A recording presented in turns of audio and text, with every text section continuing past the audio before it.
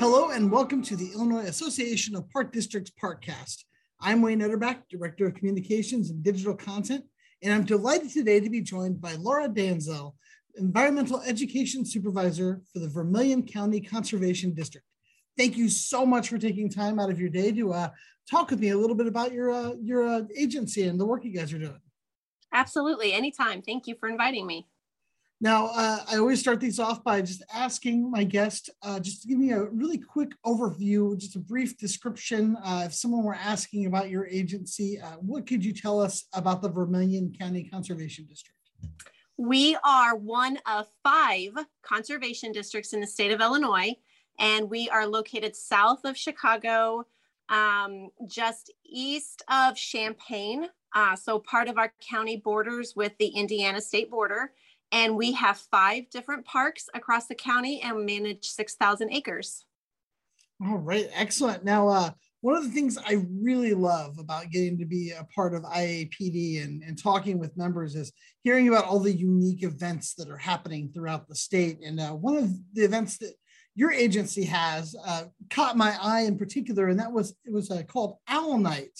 Mm-hmm. So I was hoping that maybe you could just tell me a little bit more about this event and just kind of give me a brief overview, and then we can kind of dig a little bit deeper into the subject. Absolutely. Vermilion County is very fortunate to only be 30 miles away from Champaign-Urbana, where they have the University of Illinois and also the Illinois Natural History Survey. So we have so many professors and researchers and PhD students that come over here and do research in our parks, everything from box turtles to snakes to brown-headed cowbirds to 13-line ground squirrels to the northern saw-whet owl. And the Natural Resources Environmental Science Department of the University of Illinois actually offers a class called Owl Migration. And it's led by Dr. Michael Ward and Dr. Joy O'Keefe. And the students that are in that class come over here to Kennecott County Park, and they set up mist nets and catch the northern saw-whet owls, take measurements, scientific data collection, and radio tag them. And we also have here at Kennecott 11 different telemetry towers that they're able to then track where those saw-whet owls are going in our park over the course of the semester-long class. Excellent. So yeah, that's fascinating. So you really have an opportunity. It's almost like a partnership then with the university. Then would that be correct? Is this an agreement you guys are working together to offer this venue to them? How did that all come about? So we have an environmental education center here at Kennecott County Park, and they utilize our classroom space to actually teach part of the curriculum in the classroom, and then they head out. So it's an evening class, since owls are nocturnal, it's an evening class. They come over in a big old bus that they bring the students over here, and then they head out after they do some classroom time to actually put up the mist nets. They call the owls in and see how many they can catch over the course of an evening. Another component of the class is that they have to do a public program for the residents of Vermilion County. And so that's where I get to come in and actually work with the students to develop the program, making sure that it is an effective, high quality program to offer to the public. And that's where the Owl Night program got its roots, because of that educational component that they threw into the class curriculum. Now you mentioned quite a few different types of wildlife. What was it about the owl in particular that made this a good fit for an event? I don't know. That was probably decided with the University of Illinois. Dr. Michael Ward is very well known in East Central Illinois over here because of his love that he has for all things birds. They've even done whippoorwill studies in our park. So I think it was just a creation of some of the faculty over there at U of I deciding owl migration might be a really great course for the students, and that's how they came about it. Now, do they do any other sorts of classes that involve the wildlife there, or is this kind of a unique thing in and of its own? This is the first one that's actually had an educational component added to it, where the students had to develop an environmental program to go along with it. They have to create the name, they create activities, They even had to give me like all of the public relations media, press releases, flyers.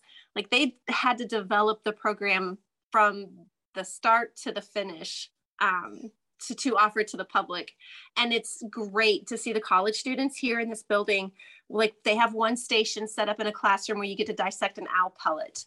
And then there's another station where the students are helping the public make and take a craft to take home for like the younger children that come to the program. And then they actually do put up a mist net. And the owl night that we just had a few weeks ago, we actually did catch a northern saw-whet owl. Oh, wow. So those that were here in attendance got to actually see them take the measurements of the bird, and they hold the wing out of the bird and shine fluorescent UV light on it to determine how old the owl is. And then the public also got to witness them putting that tracking device on them and watch it be released. So it was fascinating. It's one of those moments where, oh my gosh, I cannot believe this is my job.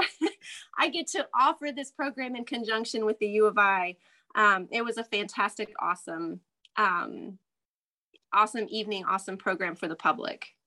Now, speaking of the public, I know whenever any of the agencies in our state do any sort of event, it's always nice when there's the educational element, but there also is interactivity. How important do you think it is to have like both of those elements happening at events? Do you feel like you need to have a little bit of both to kind of give it the most like bang for its buck? Absolutely. So people learn in different ways. There's people that learn by listening. There's people that learn by participating. So when you actually have the kids dissect an owl pellet with their hands, they remember it so much more than just seeing a picture of it. When the kids are able to make and take a craft of an owl home, it's a memento, it's a souvenir to help them remind them of the event. And, then the adults getting to see the students tag and measure this owl, the visualization of that is just, it's definitely something that they're going to remember. And a lot of people went home very happy that night, and hopefully it's going to be something that they remember for years to come. So what can you tell me about kind of the makeup of the audience that came out for the event? Do you feel like it was a good mix of both young and old? And how important is it to try and draw in that kind of a diverse crowd? So we encouraged people of all ages to come out. We wanted the adults, we wanted the children, we wanted everybody to come out to this event. So we tried to make sure that we had activities for all different age levels. And I find that, adults love dissecting an owl pellet just as much as a kid does. Getting in there and like figuring out what the owl had for dinner was great. And the students really did a great job of when they were tagging and taking measurements of the bird to explain it in simple terms that not only did the adults understand it, but also the high school, middle school, grade school kids that were here in attendance also felt like they understood. I think also watching it visually happening in front of you while the students explain it also helps make that education component even stronger. The other thing I like about this event is that it happens at nighttime. I think it's awesome when you can have an event that is geared toward maybe a little bit of a later time. It seems a little bit non-traditional as opposed to probably most of the events that happen in agencies across the state. What's that like planning for a night event? How do you make that happen without any hitches or anything like that? One of the things that you struggle with as a environmental educator and program coordinator is when is the best time to offer a program. And you try weekends, you try during the day. Everybody's lives are so busy and so hectic that sometimes offering things at night. And it was an open house style event. So it started like at 5:30 and went all the way to 8:30. So that way you could come after dinner, or you could come after, all the kids had their after school activities were completed. But yet you could also go home before bedtime if the kids had an earlier bedtime. So by having a wide range in the evening, you were able to accommodate different schedules. And the other thing is we try, we always try to do something, daytime hikes, daytime programs, but sometimes those nighttime, it brings a totally different crowd to the park. Astronomy programs, night hikes, nocturnal animals. It's a totally different group of audience that can come out to enjoy the park and get that education focus. Excellent. Now, the other thing I really liked about this event when I was looking at it is that it just fits so perfectly into the conservation district's mission. I mean, you're educating people on owls. You're showing them all these important details about this creature that maybe they know is out there, but they don't see often. How important are programs like this to help out the community, to educate them? How do you like try and gear that so that they're getting like the most up-to-date information that they can get, or to come away from the event feeling like they've learned something new? Right. So, a lot of the common owls that people know more, of course, is like the great horned owl. And another common one that's here is the barred owl, but not very many people know about the northern saw-whet owl, which is this 4 to 6 inch tall owl. It's tiny and small. And because of its small size and because of its nocturnal habits, we as people don't normally get to see them when we come out here to the park. One of the researchers actually sent me some photos and said, can you find the northern saw-whet owl in this photo? I couldn't find it because it was so small and tiny. And one of the things about education is we want people to connect to their local habitat in our backyard and have an appreciation for it, have a value for it. And the more you can educate them about the cool, unique, awesome, adorable, fun creatures that we have here, you just continue to make that connection so much stronger. And those kids are going to remember, hey, that's the park where I got to see that saw-whet owl. And maybe they didn't even know that owls could come in that small size. And it's just a fantastic way of getting people to appreciate our natural world, appreciate that we're connected to it. We need to save our habitat. We need to be, conservation minded, so that these saw-whet owls have a place to live out here in our parks just as much as the great horned owls. Now, one of the details I didn't realize until we started talking is about the connection that you have with the students from the university who participate in this and who help guide it. How awesome is it to have that opportunity to have access to these like bright young minds who are just dying to like get into their craft, to start learning their professions and careers? What's that like, being able to interact with the folks that could be the next generation of conservationists? It's when I do school programs with our public schools that we have here in Vermilion County, I remind them all the time that we're still learning so many new things about our natural world.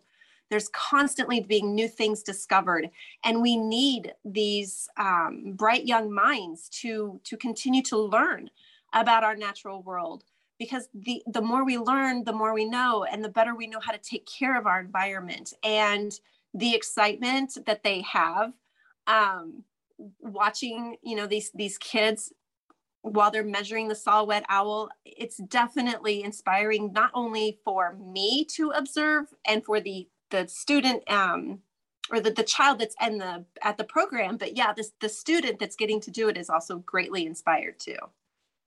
Now, last but not least, when someone leaves Owl Night, what do you hope is like the one thing that's in their mind? What do you hope is the one thought that's like at the forefront of their mind? Maybe that, oh my gosh, I never knew that there were owls that small that lived in East Central Illinois. I wonder what else is out there that I don't know. What other cool, unique species might be out there in our forest and prairie aquatic habitats that I need to learn more about. And maybe it might awaken this curiosity that they have about learning more about our natural world and our local habitats. All right. Well, Laura, I thank you so much for taking time out of your day to tell me about this awesome event. And do you have a date for the next one you guys are doing? How often do you do these? So this was our second year doing the owl migration class in partnership with the University of Illinois. So I'm hoping that they're going to have us back in 2023. It'll probably be, around the first week in November, maybe on a Tuesday or a Thursday night out here at Kennecott County Park. All right. Well, when you have that date, let us know. We'd be happy to tell everybody about it and see if we can get more curious minds to come out and check it out for themselves. That sounds awesome. Thank you. All right. Thank you so much.